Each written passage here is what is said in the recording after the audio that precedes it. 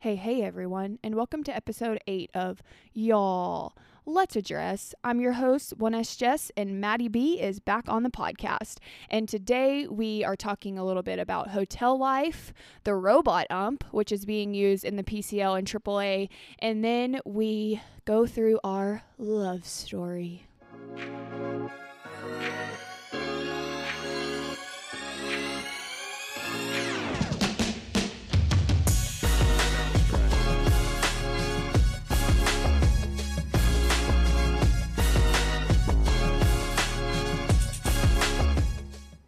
Guess who's back? Back again. Maddie B's back. Tell a friend. Nothing. Am I supposed to say something? Yeah. I thought this was your intro. No. I was letting you go for it. The co-host is back for an episode 2. I didn't have to do as much convincing as the first one. You actually have been wanting to come back on. Yeah. I've been listening to all of them. They're all good. So You're having some FOMO? You think you can? No. I get my 3 questions in, and that's enough for every week. Got it. I guess. What episode will this be? 8. Yeah. That's good. One every 8. Or once a month. I was thinking once a month. I feel like that's a good shooting for once a month. Maybe. Yeah. You can do that for sure. So we are in day 10, 11 of being in the hotel. I have no idea. Let's look.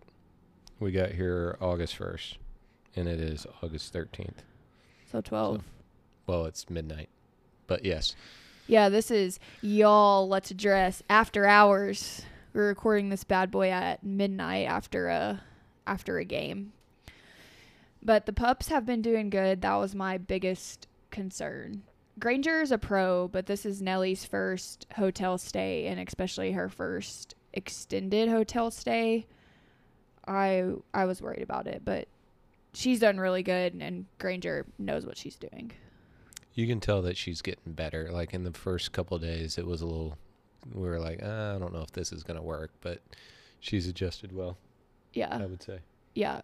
Our dogs are not city dogs. We're in El Paso, so El Paso is not even a big city, but we are staying downtown, and neither one of them like the sounds and all of the people at this hotel on the weekends. They just are not about it. Yeah, the weekends, we were talking about that earlier. The weekends are a little crowded, and there's a couple bars in the hotel and stuff, and people come. I guess this is one of the hot spots of El Paso, like this hotel or something, I guess, or just this whole area around the hotel. So Granger and Nellie's scared of the shadows when cars are driving by, and G's just scared of everything. Yeah. Unless it's another dog or us. Yeah. I don't know. It's weird. I don't know how to help them with that, but I think you just got to let them be and hope that they figure it out. Yeah. Yeah, there's been nothing crazy's happened. I don't know where I was trying to exactly go with this. I guess just talking about hotel life in general. I have no tips about doing hotel life with dogs. Our dogs are pretty laid back. We've gotten to a good routine with them, with taking them to the dog park or for a longer walk in the morning, and that's legitimately all they need to be content for the day. I don't think that's normal for most dogs, but it works for them, and that's just what we've been doing. Well, G's always kind of been like that, content, lazy, like she gets a little bit of exercise in, but then once she does that, she's like, okay, I'll just lay around the house the rest of the day. And I think Nellie's kind of like watched that as well and just been like, all right, I'll do what G's doing. Sure, we'll lay around. But it turns out that Nellie actually might be more lazy than G. So for sure. Yeah, I don't know if that's the shelter, the rescue dogs in them. They're just so happy to be with us and have a life with us. I'm stretching it. I am making it more than it is. No, I think rescue dogs do for sure have like a sense of like a second chance. They know that they have a second chance, and they're not like, I need this, I need to do this. Why is my owner not here? We need to go to the park. I need a bone. I need my next bowl of. Well, no, they are like that. G acts. If Jess gives a bowl of food to G, and I come walking in 10 minutes later, G will act like she hasn't had a bowl of food in days. So Yeah. But I do think rescues definitely have. They have a different level of contentment, I think, than maybe some dogs that or aren't at least ours rescues. Ours are, yeah. And then the other ones that we know. So yeah. The other thing that I wanted to talk about, that it's not so much a struggle for you because you can eat at the field and do all of that, but that is like one thing that I've always struggled with is eating when we're in a hotel for a long period of time. It's so hard, but I don't know why I never thought of this before, which the only other time that we've stayed in a hotel for long periods of time is your debut year, just because you were so up and down. We weren't renting anywhere in LA. So whenever you were up and I was there, which was every single time, I just had to go wherever the team was going, because I was not going to stay in LA. I was not going to go back to OKC, but I never figured out the best way for food. Luckily at Dodger Stadium, they had dinner, and so I would get used to eating whatever they had at the food in the wives' room, which was awesome. That saved me. But this time we went to Whole Foods. The Whole Foods in El Paso here is incredible. The biggest Whole Foods I've ever seen. And second biggest. I think Pasadena's bigger. I don't think so, but that you did say that. I still don't think. It has 2 floors. Yeah, but I still think this one in El Paso has more overall square footage. We'll have to look it up. Yeah, I'm sure we can look it up, get the building permit or whatever that just brought out my city council days. But so we went to Whole Foods, and I've been getting some meals to eat for lunch and dinner, and that has helped me so much. I don't know why I never thought of that before.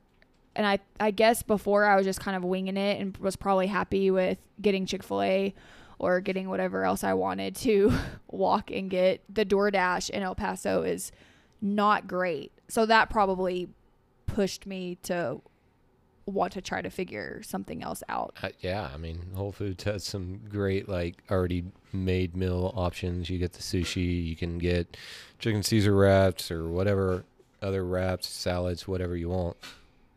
It's kind of, and luckily here we have that mini fridge, so anything that needs to be stored in a fridge, there's enough room in there to get you some meals for a couple of days. I guess too, all of the hotels that we have stayed at in the big leagues, there's not a fridge. There had to have been one in LA. I think there was. Maybe. What was that hotel? I don't even know what the hotel is. The Westin? Oh, the Westin.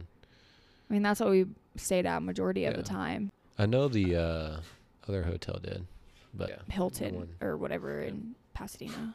Yeah, I don't know. But yeah, so those are the other thing that I did want to bring up with going back to the dogs. Also, if you hear them in the background, I apologize. There's legitimately no escaping them. Nellie is having her little nighttime zoomies, so that's probably what you just heard. She gets like the little zoomies where she chases her little snub or like nub of a tail or whatever it is. Nub, her nub tail. Yeah. And she chases it in circles. It's kind of weird. But we were taking them to this dog park, super nice, big dog park, but they were not mowing the grass, and the grass was up to our ankles, higher than our ankles. So for them, it was up to their knees. Would you call it? It was higher. Is it their knees? Yeah. I don't know. G sometimes would look like a little jaguar in the jungle, like stalking. She's just walking normal, but you could barely like. Her nose is like dragging on the grass, but she's walking normal. I don't know. The grass was super high. And it was close to, I would say close to, not a foot. It was probably high. Like 10 inches. But then when we got there a couple of days ago and it was mowed, that I was so happy. And then proud dog mom came out and you're like, yeah, the grass I was like, is oh my gosh. As soon as we pulled into the parking lot, I was like, oh my gosh, they mowed the grass. I'm so happy right now. The things you get excited about. And you said it's the little things, and I said it is. And the dogs loved it. They were sprinting because they could finally actually run without being, like you said, in the jungle for them. Would you call it their knees? I asked you that. Like, it's their knees. Sure. I Like they have 4 legs, so their little like bendy part in their legs is their knees. Yes. Oh, okay. I think I was gonna save this next part till the end, but I think I just want to jump into it because I mean we're obviously in El Paso because you're on rehab assignment. So AAA for the Padres is here in El Paso. AAA, I think we talked about it in the second episode, how they're doing every Monday as an off day for travel. So got lucky with this series being 2 straight weeks in El Paso. So that's why I drove here with the dogs, yada, yada, yada. Anyways, so you've played at least 3 weeks now, this rehab stint, and then you played, what, a week in AAA earlier? Let's think. The first time I tried to come back and play games, I played 4 games and then had like a little setback, went back to Arizona, rehabbed it, got it stronger, came back around July 4th and then we were in Sugarland. So met El Paso in Sugarland, Texas. How many games did I play? Probably around another 4 or so. And then was supposed to come back here to El Paso, flew in the Monday, off day, and I don't know, just felt like crap and ended up testing positive for COVID. Ended up testing positive 10 straight days for COVID, so missed 2 weeks, at least 2 weeks, because I was just, those 10 days, obviously when you're testing positive, you can't go into the facility, work out or anything, so I was just literally, and lucky you didn't get sick from it, but it was just you, me, and the dogs just literally just doing nothing, just quarantining in the house. And then now, how many games are we in? So this is a week in Tacoma, or not quite a week. Yeah, 4 or 5 games in Tacoma, 4 or 5 games last week. 5 games last week, and now probably all 6 games this week. So you've had about 20 games in AAA. Right about. Very sporadic. Yeah, like I talked about. Built out over 3 months. I kind of talked about a little bit when I wrote the COVID and the whole drawn out rehab, blah, blah, blah. It is what it is at this point. That's not the point that I'm trying to make here. The point I'm trying to make is, and I'm just going to go into this and say that I know that when I get fired up about things, I know that I can be, some might call it dramatic. I call it passionate. When I believe in something and I believe I'm right about something, I will talk you until you're on my side, until I am, as they say, blue in the face. That's bad news for me. I never win an argument because of that. Stop. But what I want to address is the robo-ump, the robot ump, the TrackMan ump, the, what did you call it? The ASB. ABS. Automatic ball strike. Automatic ball strike. That's the official. Who freaking knows? So those of you that do not know, in the PCL, which is the Pacific Coast League in AAA, they are doing the robot ump that Manford swears is going to be in MLB by 2024. I'm going to go on record right here and say absolutely no freaking chance that happens. Nothing has fired me up more. So we went from Happy Jess, right? Happy Jess, they mowed the grass at the dog park. I'm eating my Whole Foods. I'm living my best life, the best I can in this hotel. You want to know something that's gotten me fired up over these, especially these last 3 weeks when you have felt pretty good and trying to get back into a rhythm, is this freaking robot ump. I'm going to let you go first because you're the player. You're the one that's actually out there having to deal with it. What has been your perspective? And I think it's important too to if you can, like, share what the umpires have especially said to you over the past couple of days. My biggest thing is, for example, your first at bat tonight, the very first pitch you saw, I'm standing up on the concourse level and they've started doing this little zone. They've started putting the zone up on the scoreboard, the Jumbotron at the stadium. And so you can see the zone. Where the pitch is. Where the pitch is. And I'm assuming that is what the robot ump is basing its calls off of, right? So the first pitch comes to you. I have my sunglasses on, and I'm not kidding. I had to take my sunglasses off and squint. And I don't have glasses, contacts, nothing. I can see the scoreboard just fine. I had to squint to see where the ball freaking hit the zone. And let me tell you, it didn't. It was 0.05%, if that, of what was in this, quote, zone. And that has been happening to you especially, which, of course, and again, I'll preface this. I know I'm biased towards position players in this argument. I understand that I'm obviously honing in to your at-bats and the robot that is calling your balls and strikes. I am fully aware of that. But it don't matter. It doesn't matter to me in that. Anyways, and then so many of those calls that I'm not being dramatic when I say 0.05%. I pull up the Game Day app, which is the MILB app, and it shows you what they call Game Day, and that's showing you where the zone is, where the ball is falling. I have to screenshot that zone and zoom in to see where the baseball is crossing the strike zone. It's unbelievable. It's not a strike. It's not. Okay, sorry. Go ahead. I mean, I guess technically it is a strike, but what is a strike? Okay, so according to the robot? It's funny you say that, because I looked up the definition of the strike zone on MLB.com, and it says, in order to get a strike call, part of the ball must cross over part of home plate while in the... It mentioned how much is part of the ball, okay, and how much is part of the plate. Here's my thing. Okay, so what is a part? So it says part of the ball. So when I hear part of the ball, I'm thinking it needs to be more than 0.05% of the ball. When someone says to me part, I'm like, okay, part, like half, 40 to 50% of something. To me, that's a part. Again, I guess that would be half. 50 would be half. So let's say 40. I don't know what the definition of part is. I guess you can look that up. What is the definition of part? I think I actually did that today, and I don't think I liked what I saw, because let me see if I still have it. Any part?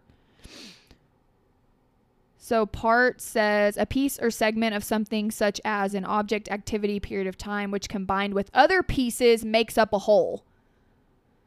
Yeah, I don't know. And then it says some, but not all of something. Okay, I'm not saying that all of the ball has to hit the zone. That's not my argument. But I'm saying more than 1% of the ball needs to be hitting the zone for it to be a strike. Well, the problem with it now is, I don't know exactly how to say it, but like the zone feels bigger for hitters now, because everywhere around the zone, if literally a seam is touching what the laser of the automatic strike zone says, it's a strike. Whereas usually human umpires, like, yes, they make bad calls, they make good calls. Okay, sometimes they will call that outside pitch and it doesn't touch any of the plate, right? Say it's an inch off the plate and they call it a strike. But usually that means that they're going to give you a little bit of wiggle room from a hitter's perspective on the inside part, so that you know to move your zone out a little bit. Right now with the robo umps, pitchers are getting that inside part and that outside part and the up and the down. So the zone just feels like it's a bigger balloon than what it's ever been, at least just for me. And I will give credit to the pitching staff that's been pitching to me this past week. Like, they have done a tremendous job of nicking those corners. So, like, you might be talking to me in a bad timing of, yes, I don't know. I hate the ABS right now, the automatic ball strike. But just as a hitter, it just feels like the zone is bigger, because 100% of the time that is being called a strike now, where we're so used to our entire careers leading up until this year of sometimes that being a strike, sometimes it being a ball. And yes, that's a pro of it, is the consistency that's always going to be a strike. So our hitter's going to be able to adjust. I mean, maybe. But you But at the same time, like, no, like, there's no knock against AAA arms, but they're not big league arms. Can you imagine facing somebody with pinpoint accuracy, or I mean, with big league stuff, face DeGrom and he's throwing 102 and then like a seam hits the bottom corner, or Clayton Kershaw throwing his big curveball that nicks the top of the zone or nicks the very bottom of the zone. That, I mean, yes, I mean, technically it is a strike, but I think hitting is hard enough as it is nowadays. Like, I don't want to sound like a new age baseball player. It's harder to hit as it's ever been in the game. But, I mean, really, it probably is, because the average big league fastball this year is probably 94, 95 miles an hour, which it keeps going up every single year. Like, pitchers keep getting better and better and better. How do hitters get better and better? Like, I don't know. Yes, we can keep getting better with them, but at the same time, like, the human body, the mind is only able to react to such speeds that we're having to react to now. And then when you make that zone, at least for me, I mean, I haven't talked with a lot of other guys about it, but it feels like the zone is bigger. And I mean, I don't know. It's the same strike zone that it's always supposed to been, I guess, but I don't know. Hitting's hard, and when a seam hits the zone and you're trying to cover all of that, here's what I think. I don't think that there needs to be the automatic. Okay, yes, there are some horrible games out there, but I do also think that that's part of the game. I think that's part of baseball. Baseball players have been dealing with strike zones out of umpires for over 100 years now. That's part of the game. You know who's behind the plate. In the big leagues, we get the report of, hey, this is who's behind the plate. This umpire X is behind the plate tonight.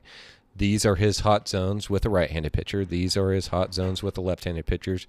And the right-handed batters and the left-handed batters both get that. So you kind of, that's part of studying the game, knowing like, okay, this is where he calls majority of his strikes, and this is where he calls majority of his balls that are in the strike zone or like close to the strike zone. So that's, I don't know. That's kind of like studying the game. And I don't know. I like having that human element where you can kind of not argue the call, but be like, hey, is that like on the black? Like, where's this zone for you? Like, you think that's a strike? I don't think it's a strike. Is that as far out as you'll go? Okay, now we're good. Yeah. And if they stick to that and they're consistent with that, usually that's the case. Like, that's what their perceived strike zone is. So I guess the pitcher doesn't always have that luxury, too, of having that direct communication with the umpire unless he's yapping at him from the pitcher's mound or in between innings. But I do think that some type of strike zone challenge form should be put into place. You kind of look at, like, very similar to tennis. Like, I don't know how many challenges that tennis players get, but I know that they can occasionally challenge that their ball was in or out on the court. And I think it needs to be something similar to that. Say, I'm just going to throw a number out there. Say it's 3 or 4 pitches per game for the manager. He'd be like, no, that was a strike. That should be strike 3. It's the bottom of the 8th inning. Instead of him walking, loading the bases, that should be strike 3. Inning should be over. I'm going to challenge it. And then it shows up on the scoreboard just like it's showing on the scoreboard now here in El Paso. And no, it missed the zone. Or yes, it barely clipped the zone. That's a strike. I think there should be some type of challenge maybe. And like, because there are moments in the game that are completely, like, there's big moments and like small moments. They all matter, but there's moments that matter more than others, obviously. So there should be some type of like, dang, he blew that call big time there. We need to challenge it. And you only get a limited number of those per game. I just like the human element to it. And I did have a conversation with the umpires. They actually called me over and asked what I thought about it. And I just kind of explained like exactly what I just explained here on this podcast. And they were like, yeah, it kind of stinks for us because usually that's our day of like really working and being focused and locked into the game. Not that they're not locked into the game all the time, but every single pitch when you're behind you're behind the plate, it's like catching. You got to be locked in every single pitch, and you got to be on top of your game, especially the guys in the minor leagues. They're trying to like work their way up to be big league umpires. And now you had that question earlier, like how do those guys get graded to come up and down? I don't know. That's a different topic. Our dogs are going crazy. They're getting the hotel zoomies. But he was like, yeah, it's boring for us now to be behind home plate because we're being told what to do. So I don't know. Yeah, I think that is what I wondered too whenever, they said that it's boring. And so if you didn't know, umpires have to work their way up through the minors to umpire in the big leagues just like players do. I didn't realize that until I read John Feinstein's book, and where nobody knows your name. I read that right after you got drafted, I think, and there's an umpire in there anyways, and the umpire's talking about how you have to do that. I never realized that they have to work their way up. So that was my other question, is why did we decide a league in AAA to have the automated balls and strike, the robot ump, if that's the step below for them to go up and down in the big leagues? How are they going to be able to go stay up? Fresh? Yeah. How do they? So like one of the umpire that asked me the question tonight is a guy that goes up and down regularly. I've seen him in the big leagues the past couple of years, and when I've been down, I've seen him down in AAA. Yeah, that's crazy. So now how do you stay hot? Yeah, so he gets called back up, and he has to go behind the plate, and all of a sudden call bars. I don't know. It's just so wild to me. I don't understand why AAA. I don't know. Some umpires probably do like it though, because it does take that stress off. They don't get yelled at anymore. I mean, they still get yelled at the El Paso games, but it's like I don't know if I don't know if people don't know it's a robot ump, because that is another thing that is so funny to me, how fans are still yelling at the ump, and I just want to be like, he's not calling these. It's a robot. He's being told what to say. If I was the PA announcer, I would be so petty. And well, I think that's why they started putting it on the scoreboard too. That helps eliminate some of that. Yeah, but we're still getting it. But well, I think too, when it's your team, you want your team to win. You want calls to be called their way, and that's when people start yelling at the umpire, I think. So yeah, that was my question. Literally, they're there just to like enforce the rules now. Yeah. Like box and other certain obstructions and all of that. That's like, if that comes to the big league level, like everything is reviewable at that point. Yeah. Okay, going back to this, you downplay how hard hitting is, but according to sports science, it is the hardest thing to do in any sport, is to hit a baseball. So we should not be giving the pitchers an extra. How long is a ball? I don't even know like the width of a baseball. 5 inches. Okay, so if 5 inch. If 1% of the baseball is hitting the zone, it's exactly what you said. The strike zone automatically expands more, however many inches. We should probably know the width of a baseball. But the zone extends another 9 ounces, 9 ounces. That's how much it weighs. Maybe. No, 9 ounces. That's how much it weighs. Like, how wide is it? Oh, no. Sorry, man. 5 ounces. Sorry. I swear I've been playing baseball almost my entire life. A baseball is 9 inches, 5 ounces. It's 9 inches wide? That's the circumference. Okay, it's too late for me to be like really thinking about that. Anyways, okay. I'm going to make my point, I promise. So how many stitches? If 1%... How many stitches? I don't know. I actually did know that one. 108. 108.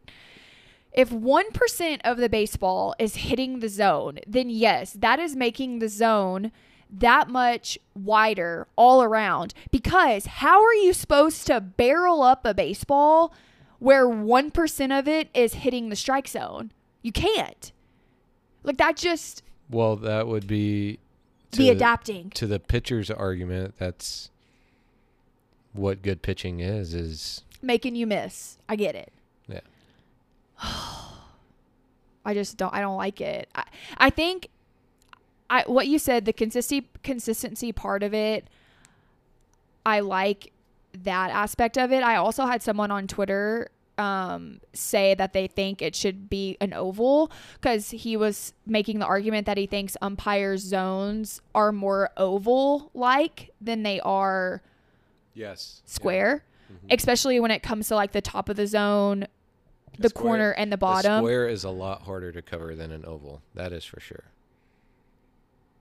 For whatever, because like the swing, I don't know. That's just how the swing works. The swing's not shaped like a square. It's more shaped like. Yeah. I don't know. Don't get me wrong. I know umpiring is hard. Like, I know it's hard to be. Umpiring is hard. I know that umpiring, calling balls and strikes, is hard. I was a little league umpire. Okay, I know what it's like. That was a joke. I'm not saying that it's easy, but after seeing the robot ump in action, I am all for umpires. Good umpires, crappy umpires. Bring them, because again, what you said, even if an umpire has a wide zone inside or outside, you can adjust to that over a game. This robot ump thing, it's just wild to me, and I just don't think what the robot ump is calling, especially at the bottom of the zone, or when 0.50% of the ball is touching the zone, that's not a strike. It's not. I don't care what anyone says, it's not a strike. If you're not giving me 20% of the ball in the zone, it's not a strike to me. I'm sticking to it. And umpires work. We need a better definition. Yeah. Umpires work too hard to get to where they are to just let a robot call it. Pitching has progressed so much in the last decade or two, and hitting is still like it's gotten a little bit like, I don't know. Pitchers are able to throw so much harder and have so much more sports science behind what they do. Mm-hmm. Whereas hitters, it's all reacting to all this new stuff that's being thrown at us now. Man. The only thing that has changed for hitters is the technology that you guys can have, whether it's the pitching machine that you can click who you're facing that night and it's supposed to throw their arsenal, or whether that's not the same. No, I'm getting there. Or if it's the VR goggles that we had talked about when you were hurt and you were tracking pitches. But exactly what you just said, that's not the same as actually getting in the box and facing these guys. That's the only thing y'all can do besides studying so-and-so's pitching. Here's what he's got. Here's what he's going to throw you. This is what it's going to look like. But you can do all that studying and know what's coming. But you still have to get in the box and actually hit the ball. Like that, nothing, you can't do anything. You can do all of the work and try to do the technology. Technology tries to keep up to give you some type of advantage, but you can't. You just have to step in the box and be good at what you do. And giving a pitcher a strike if 0.05% of the ball hits the zone, just give them all the advantages. They only have to pitch once every 5 days. Okay, now I'm starting to be mean to pitchers for no reason. Topic.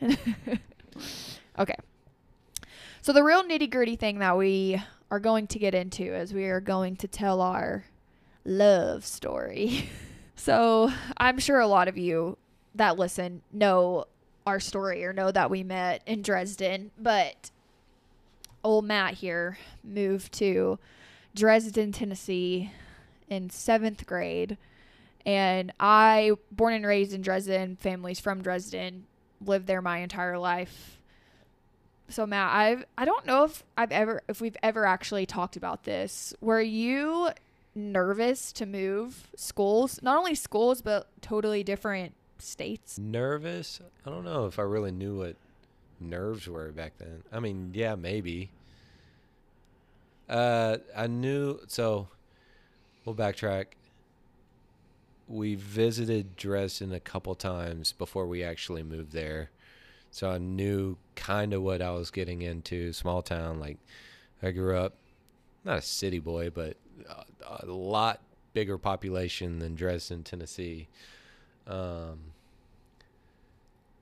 remember going into Big Orange Country, and your meemaw and your granddaddy being in there, and your meemaw saying, "I've got a granddaughter that's your age," or what? I don't remember. She said something along those lines. She'd be perfect for you. That is so funny now that we're married and for however many years now, 20 or so. I don't know. Just kidding. But I wouldn't say I was nervous. I mean, would a nervous guy walk in all orange? No. the first day of 7th grade, I was decked out. No, I wanted people to know, like, here I am in Tennessee, and I am a Tennessee Volunteer fan. I'm decked out in orange. I'm from Georgia, but I love those Vols, baby. Yep. So I wouldn't say nervous. First impressions, I don't know. Like, do you remember, like, your first thoughts after, whatever, a week in school? No. No. Is that bad? No, I don't think that's bad. Well, I never experienced that move to a new school kind of thing, except when I went to college, but that's normal for a lot of people. They move and go to a college where they know. I went to a couple different schools. That's true. Like, I went to Athens Christian School for kindergarten, I think, and then homeschool in 1st grade, and then Fort Daniel at some point, and then Buford Middle School for 6th grade. Mm-hmm. Yeah. So I kind of already, was kind of accustomed to not having, that sounds bad, not having the same friends all the way through, but I was kind of already used to meeting new people. Yeah. And I guess I never thought about that. being in different environments. Yeah. So you and I tried our hand at the old middle school dating. We dated in 7th grade for a hot second. Okay. You're like, keep going. I didn't break up with you. I was your first kiss, right? Yeah. At the movies in I Martin. don't remember the movie. I thought you were going to say you don't remember the kiss. I was like, well, dang. No, I don't remember the movie. I don't remember the movie either. You weren't my first kiss, sorry. But I was your first. My mom still swears that you weren't. She thinks some girl back in Oh, the one that Georgia. gave you the necklace or whatever? Maybe? Or like she gave you the promise box or... Yeah, Lindsay, whatever. Oh, Lindsay. That wasn't the name I was thinking. Her name was Lindsay. And I know exactly when my mom was thinking that this happened, but we were just like staring at each other. Oh, like, yes, I do remember this. my mom was probably peeking through the window like, they're going to kiss. No, Mom, we didn't. I just remember us. I think this probably, it had to have been when we were dating and y'all lived in the apartment in Martin. And when I would call you on just like the landline at that apartment. Yeah. And because we still had dial-up internet. And so if Austin was playing on the computer, I would have to tell him so he could pause his game so the internet could dial up so I could make the call. And I just remember that. I remember us talking on the phone. I think I remember our first kiss, your first kiss, which was me. And then all of a sudden we broke up. I gave Amy Reddick. Was it Amy? I don't know. I gave one of my friends, back your D jacket, which D jacket was your Letterman jacket, middle school version. And that's what you do. The boy gave the girl his D jacket to wear so everyone knew that you were dating. Well, I gave one of my friends the D jacket back to give to Matt. And that was my way of breaking up with him. Real mature in 7th grade. Do you remember that? Yep. Were you just heartbroken? Did I break your heart? Barely made it out. No, for real. I was upset. You were upset? I probably didn't show it, but I think I remember telling you, I don't know if you asked me if we were talking, and I remember saying it's because you flirted too much. That's what you say. Yep. I mean, you were the new guy, and everyone liked you. I was lucky to get it. I wasn't your first girlfriend at Dresden, was I? I don't remember. Man, Matt, see exactly what I mean. You can't remember because there were so many of us. I wouldn't say that's necessarily true. Yeah, but whatever. And then so I think the biggest thing is after that we did turn into really good friends. We kind of all had our little friend group of all the boys and all the girls, and we all just kind of hung out, and we were just friends. From there on out, I got over you flirting. You got over whatever I did breaking up with you, I guess. What happened when we actually started talking for real? This would have been like summer before sophomore year. I remember I called you to ask you if you wanted to be my girlfriend and date or whatever. Okay, I'm talking before that, though. That's also not how I remember. When me and Will Vernon came over and you were having like a sleepover. Yes. And like, I don't know. We were leaving and I was going to take the pillow that we were like, it was in the back of your dad's pickup truck and just, I don't know, it's out in your driveway or whatever. What were we doing? Like all of us just hanging out. Like, it was literally just hanging out. Yeah. Talking, looking at the country stars, the stars in the sky, not country singers. Yeah. Did I have like your pillow or something or a blanket or something? Yeah, You're it was like, a pillow. I need that back. And I was like, no, well, if you want it back, you gotta come give me a hug or something like that.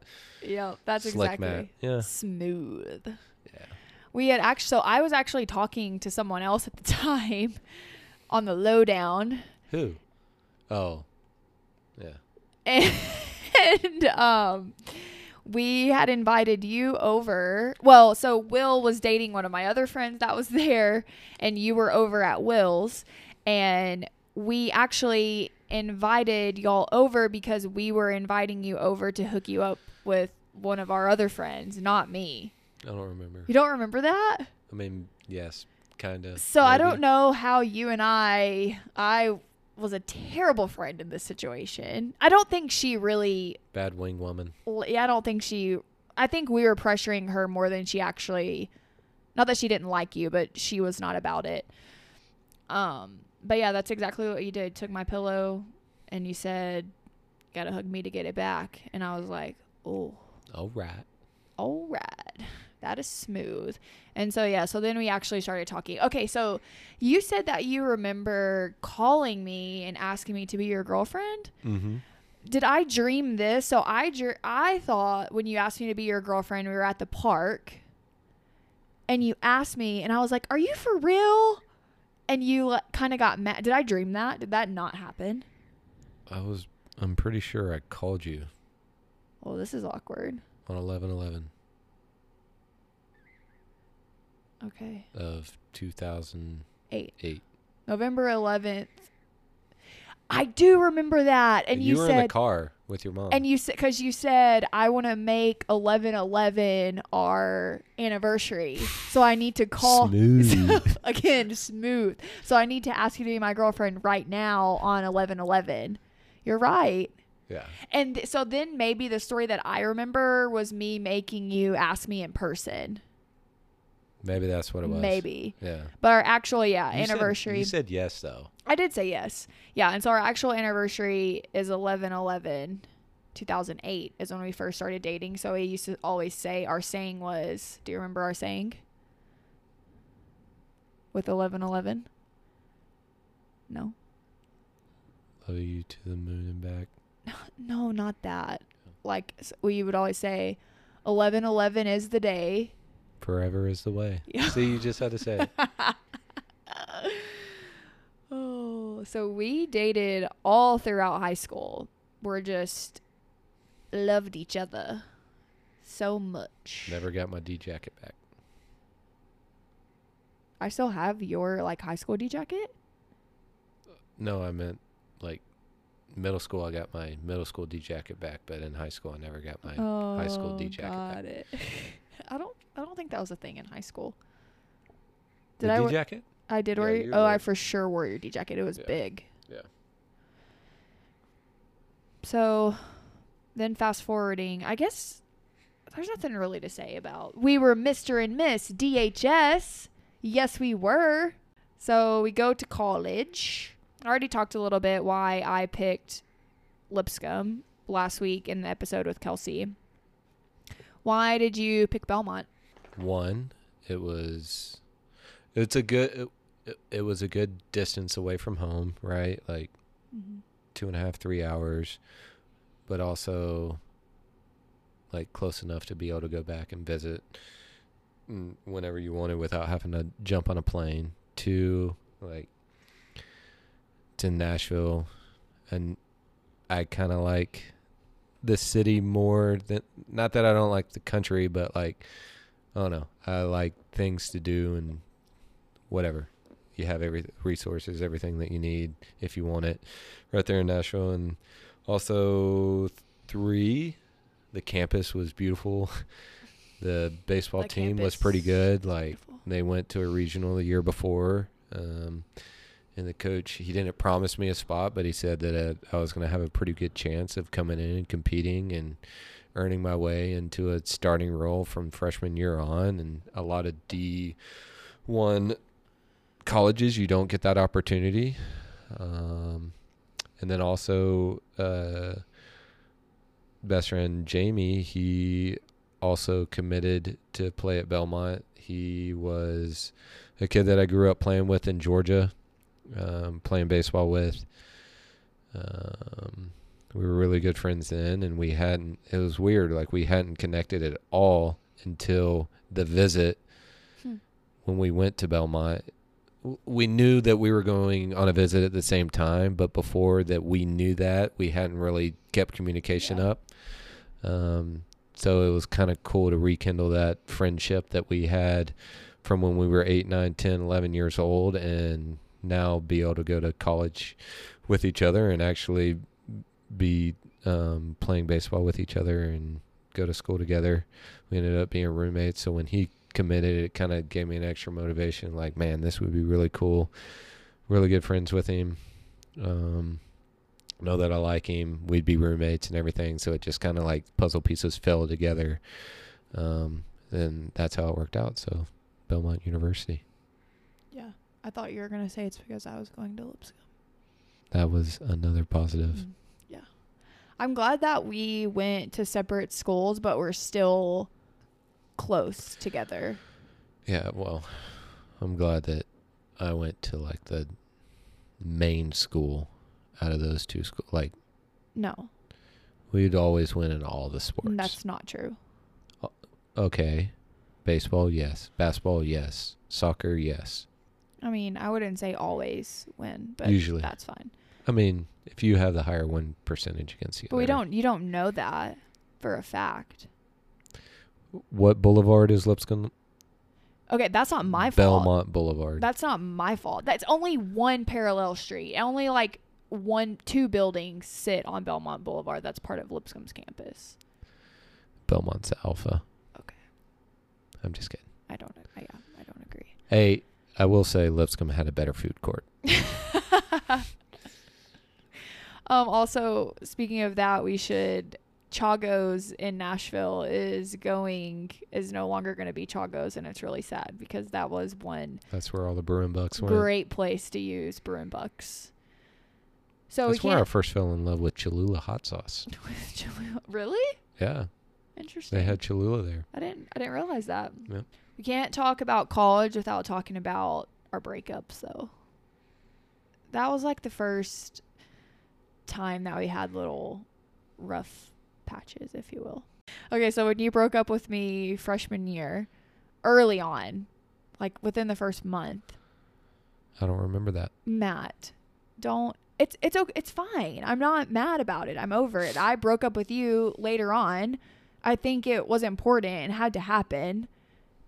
That's the thing when you start dating when you're so young, and we obviously loved each other, but you don't really know what that entails or what that looks like when you're that young. Yeah. We were very mature for our age. I'm not saying that and that we didn't know what we wanted and those type of things, but college was the first time that we were on our own and you're being thrown into this, oh, I'm on the college baseball team. That was not the case.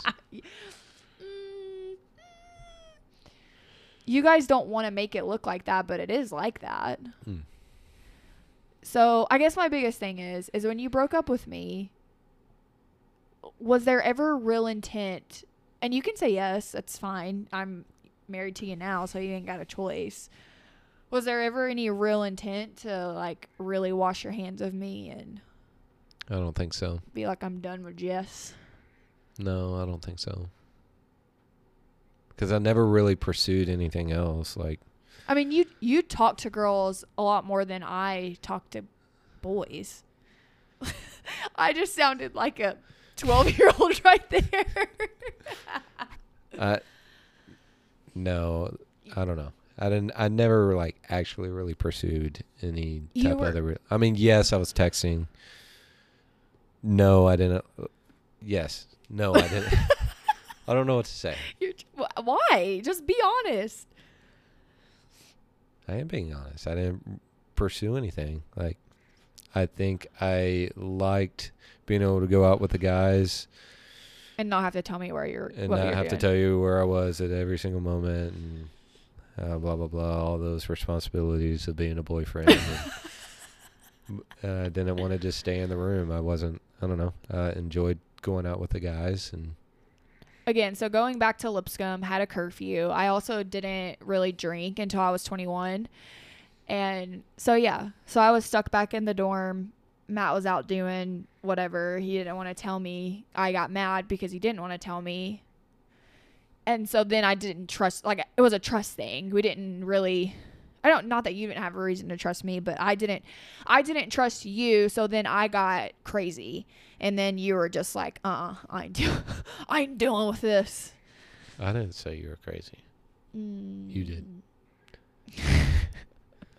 I mean, just now. Yeah, I said it.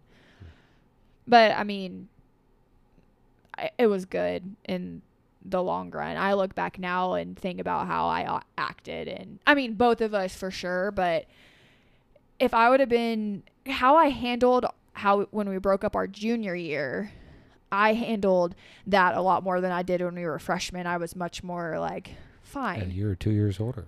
I was distraught.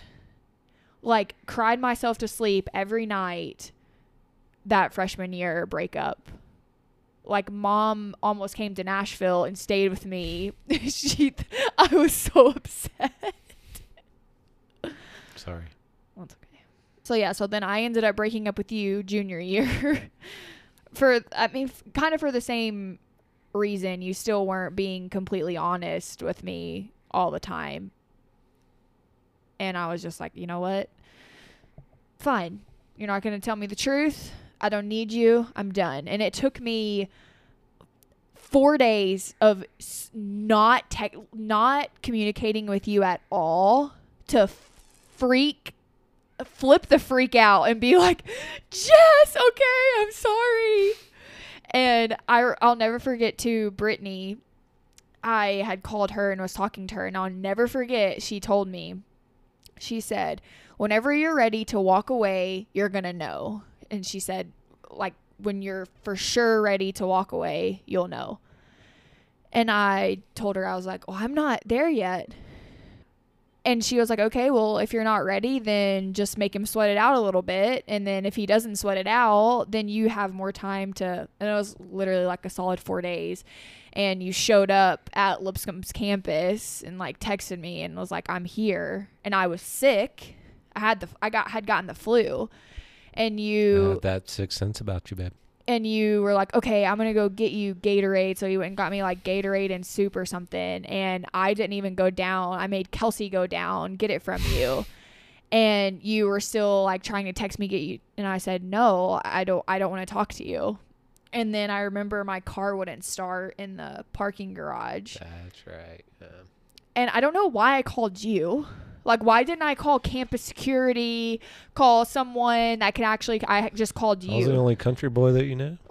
We're not on speaking terms, and I call you, you come jumpstart my good old Chevy Cavalier, and been together ever since then, for real. Boom. Fellas, make sure you carry jumper cables in your pickup truck to college. Every college girl at one point is going to need their little car jump started. And that just might be what gets you really, really stuck together. There you go. Yeah, but I mean, I think college is kind of your first dose of communication, and what does that look like? How are you going to do that? And trust too.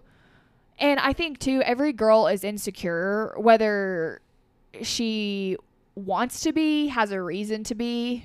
It just kind of happens. And I mean, some things had happened before that, not that you ever cheated on me or anything like that, you didn't, but just like little things that would make a girl insecure, I guess, happened. And not that it was warranted in some of the ways that I acted, but I think all of that to say, I think college breakups and what we went through made it worth it, especially with how we went through distance after this and all of that. I don't think if we had went through that stuff in college, it would have helped us. It made us stronger for what we went through after that, if that makes sense. Yep. So then we graduated in 2015, both of us. And then May 2015, you get drafted July? Not sure. I think June. Or July. June. So June 2015. I accept a job in Texas July 2015. So you go off you report to Arizona first, to the spring training Camelback facility. Then you get assigned to rookie ball, which is like the short season. Ogden. And then I came and visited you. The first time I saw you play pro ball. Actually, the first time I saw you play pro ball was in Bowling Green, Kentucky.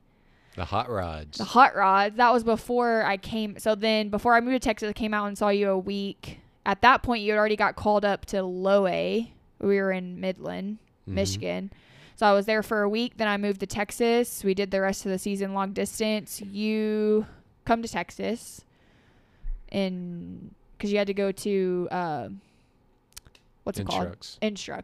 Instructional League, which is like where all new draft kids come in and kind of learn more about, or just more player development with the coaching staff and being in front of the coach's eyes and working on different skills and stuff that they teach. You did that. You came to Texas, and we're kind of back and forth between Texas and Georgia. I want to hear when did you know you were going to propose? When I got a signing bonus, I knew that I had the money to be able to do it. Yeah. Right? Like, first time ever kind of having really my own money. I thought I was going to have a lot more than I got. I got to find out real quickly what taxes were. Very quickly. Because I remember when I heard what my bonus was going to be, and then when I saw because they split up the deposits of it, and then when I saw what the actual deposit was, I was like, oh. And it was getting taxed in California. Yeah. Was it? Yeah, that's why it was half of what it was supposed to be. But still, that's a lot of money at that time, like fresh out of college. No, I would say that's about the time, right? I mean, I don't know, probably maybe the first season. I had some really good friends too, and a couple guys that were kind of not wifed up, but that had serious relationships, and I don't know. Another guy was proposing to his girlfriend. I was like, oh, that's a good idea too. Like, I know that I like who I'm with. I don't know. Interesting. It didn't seem like it was too early or anything, and it didn't seem like it was rushed. I mean, shoot, we'd been together for however many years at that point. Seven. Yeah. Well, 7 that off season. Yeah. Of 15. Mm-hmm. But, and really, I'm not much of a did I plan it a little bit? Yes, I did, I guess, because so if anybody doesn't know the story, Jess loves bobbleheads.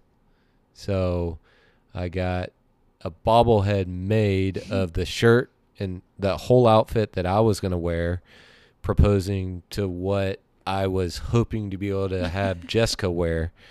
And so the bobblehead came. So there's this whole process of making this bobblehead. And I was like, no, that does not look like my wife. You need to change this. You need to change this. That does not look like the shirt that I'm going to wear. You need to change this. This guy has a beautiful set of hair, and I've got a little bit of receding hairline. So can you please knock that back just a little bit, I guess? Not too much. So that bobblehead finally came in. So I think when that bobblehead came, no, I had to have the ring. I had the ring first, and then I did the bobblehead. But anyways, Jess was wearing this black dress on the bobblehead, and I remember I didn't have a date set in mind at all, other than when I would wake up when she was on her way to work and looking at what she wore to work that day. And then finally one day she wore some type of like black shirt, black long sleeve dressy shirt. And I was like, I remember waking up, and usually I was just like, yep. Trying to wake up, and you were wearing black that day. And I was like, okay, it's happening today. And I remember, okay, did I pick you up from, or no? No, so I remember. You came home from work, and I was like, hey, let's go to the beach. No, and the package that the bobblehead came in was just kind of like this old, like, not old, but like a white USPS. It was for sure a reused box. Yeah. And it had the packing tape like crazy, and Jess was like, what is that? And I was like, oh, I got Granger a new like toy that she could play with at the beach or whatever. Should we take it? And she can open. We'll give it to her there at the beach. Was that like? Did you believe me? Well, so I didn't know how to say, hey, let's go to the beach, all dressed up. Well, okay, so that's what got me is I remember being at work, and you texted me and you said, hey, you want to take G to the beach when you get off work. And I was thinking, that's kind of weird. Again, it's December in Texas. And I mean, Texas coast is your typical, but it's like, so it's chilly, but it's chilly, but it's not beach weather by any means. But you had told me because the girl that hired me, who was the managing editor at and publisher at the paper, she had told me if we wanted G to like the beach, we needed to take her and get her acclimated to it and used to it. So that was kind of your excuse of we had just gotten back from Dresden for the holidays, that sort of for Thanksgiving. And so you're like, let's take G to the beach so she can start getting used to it. And I was like, okay. So I get this is where I should have known like something was up, so I get home and I'm in wedges, jeans, and that nice shirt. And I'm already thinking, okay, I'm going to go home. I'll change real quick, and then we'll go. And I walk in. No, I'm dressed to the nines. You're in Not jeans. Dressed to the nines. You're in jeans and a flannel and boots. And I'm thinking, and I remember saying to you, like, that's what you're going to wear.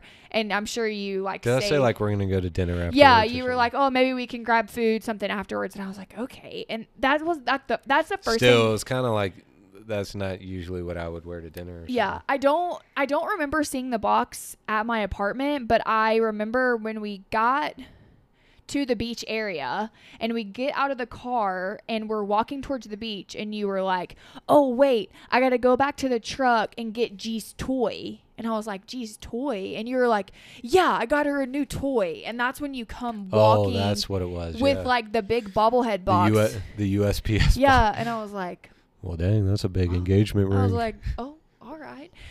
So yeah, I mean, I legitimately did not know it was happening until it happened. There was a lot leading up that I probably should have caught on, but because you were also so quiet on the drive there, and I was thinking, why is he like, he's being weird? I was like, because you would usually, we talk about what we did that day, yada, yada, yada, and you didn't say a single word. And I was like, man, this is weird. But again, because we had never talked about it. We had always said, oh, when we're married, we're going to do this. And when we're married, but we never actually talked about getting engaged and getting married and all. You know what I mean? Like, there was never a pressure situation. There was never, it needs to happen by this time, blah, blah, blah.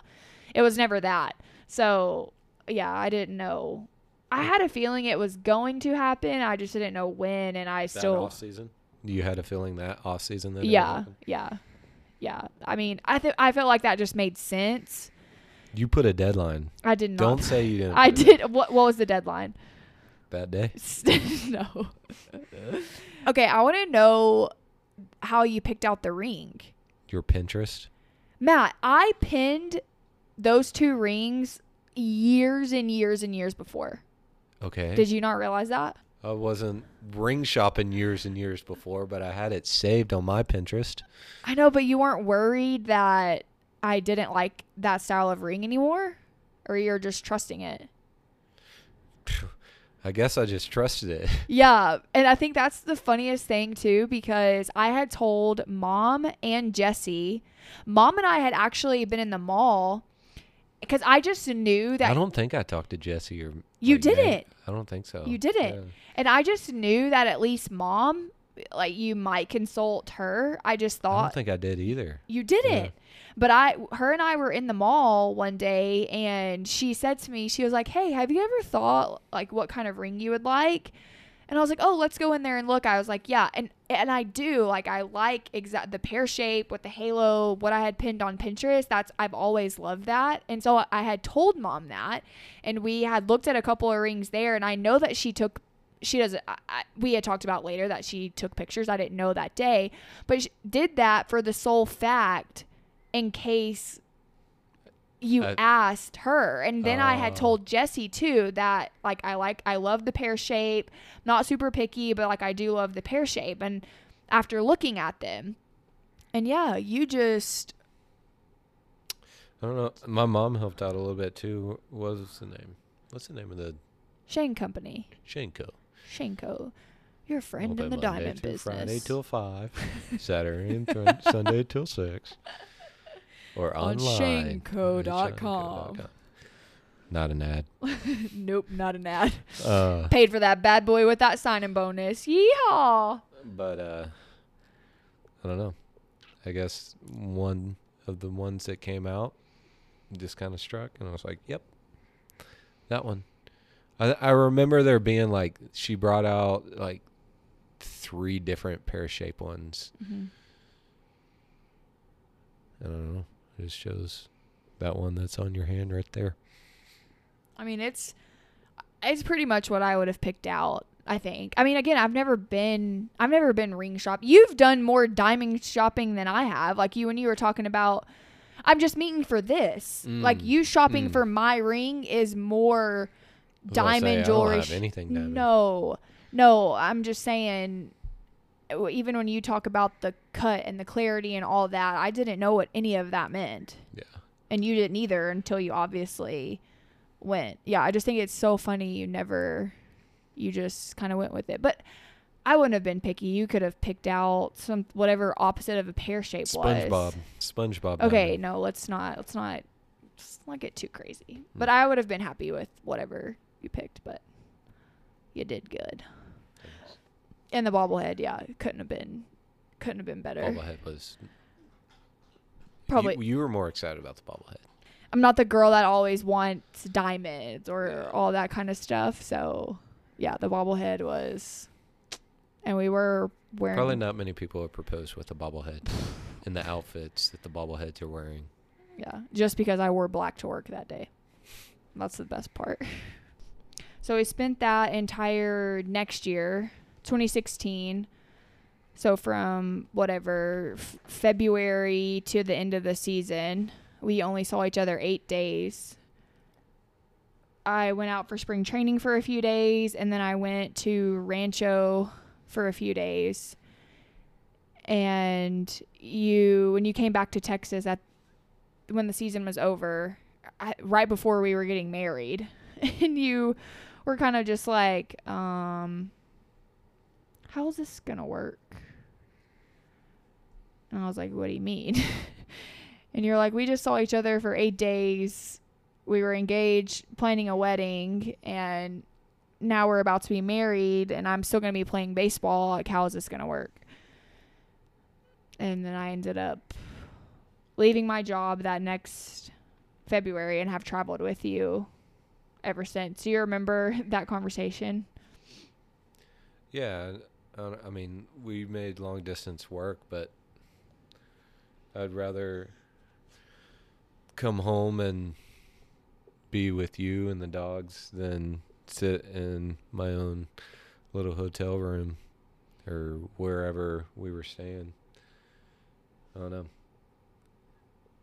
It kind of like, it sounds a little bit selfish, but at the same time, I don't know, we were together and we were gonna find a way to make it work. Yeah, you aren't asking me to quit by any means or do that, but it was for sure that kind of a first conversation of us, because I had always just assumed I'm going to do my career, you're going to play baseball, and that's going to be that. And then that first year of kind of realizing what that looks like, yeah, we were very much, if we can make it work, and my career is what could be sacrificed, yours couldn't at that time and still can't now. So that's why I kind of made that decision. And now looking back that I've been traveling with you ever since, I can't imagine not being here, and especially your debut year and all of those things. If I was working, it was only going to get harder for me as I went up the ladder. The only reason I saw you the 8 days I did during that season was because John, my boss, was super nice and just let me go as long as I would get everything I needed to get done for the papers while I was there. That wasn't going to happen as I kept going with my career and doing all of that. But yeah, I can't imagine not traveling with you now and being able to have us all together. Yep. That's pretty much it, I think. That's the love story. That's the love story. I don't think we left anything out. If we did, I can't think of it because it is now 1:30 a.m. So if this podcast was a little bit all over the place, I don't think it was all over the place, but You want to circle back to robo-umps? you have to add something? No, I was asking you if you wanted to. No, I don't have anything to add. I could go on and on about the robot ump, but I digress. I think I got my point across. If there's robo-umps, I think the zone needs to be smaller. They did I don't know. I need to look into it. Someone told me today that they made the zone a little bit wider than what it's supposed to be or something. I don't know. Why? I don't know. When he said that, I was confused too. So I don't know how accurate that is. But it feels like it, so I believed it. I was like, well, okay. Maybe he was That making makes a sense. joke. I don't know. I don't know what the full details of it. Maybe I should know it. But at the same time, I've had the same strike zone for my entire life. Yeah. So.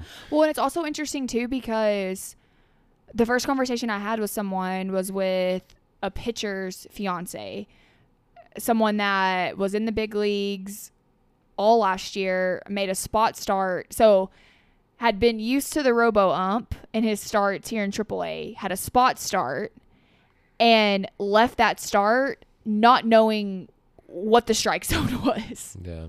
And so it's not, I mean, it's just. Well, that's part two, like veteran players in the big leagues. So like someone said today, can you imagine if Pujols had the automatic strike zone and he was getting some of those calls? Like in a way, veterans, Pujols, who's had 20 plus years in the league, has a smaller strike zone because umpires respect him, players respect him. The game of baseball, he's given so much that he gets that opportunity to have, and I don't know if that's necessarily true, but for the most part, he gets better calls than a completely new rookie would get. So can you imagine if he had that exact same strike zone? I don't know. But also veteran pitchers who are facing a rookie hitting and or a guy that only has whatever 2, 3. Once you get past that 3-year mark, I feel like you get a little bit more respect. But it's the same way. Yeah. Like you can't say it's not fair on one side or the other because veteran pitchers get more calls depending on who they're facing. And then Mm-hmm. veteran hitters also get the benefit of the doubt if they think something's not a strike, or if they don't swing at something that's borderline the ump. So it goes both ways. So that's also not an argument for one side or the other, in my opinion, because it works for pitchers and hitters. I don't know. I'm just going to go on record right now and say that the robo ump is never going to make it to the big leagues. Unless the pitch clock is supposed to be there next year. The pitch clock, I don't mind. I don't have a problem with that. And did you know this? You probably haven't noticed, but the bases are bigger here in AAA. I have not noticed. No. I don't know how much bigger, but they look ginormous. You think that's a good thing? A good change? What is the reason for it? I don't know. So it's supposed to make more stolen bases. Oh, I didn't know that. Yeah. I thought it was. And safer at first base. Yeah, I thought that's what it was. But why would all 3 bags be bigger? Oh, that's true. But I mean, I guess that leaves more room for like double plays or close plays at second base if the bases are bigger. The bag looks weird. I haven't noticed that. I guess I haven't been. You can't tell from the stands. stands. All right. Well, thanks for joining me again for the 1 month. You're talking to me. I thought you were talking to your listeners. Oh, you're welcome. We need to go to bed. Okay, listeners. Thank you for listening to this delirious, delusional, whatever that word is, conversation. And if you will, please like, rate, and review this podcast and share it for all your friends. I'll talk to you next week. Bye.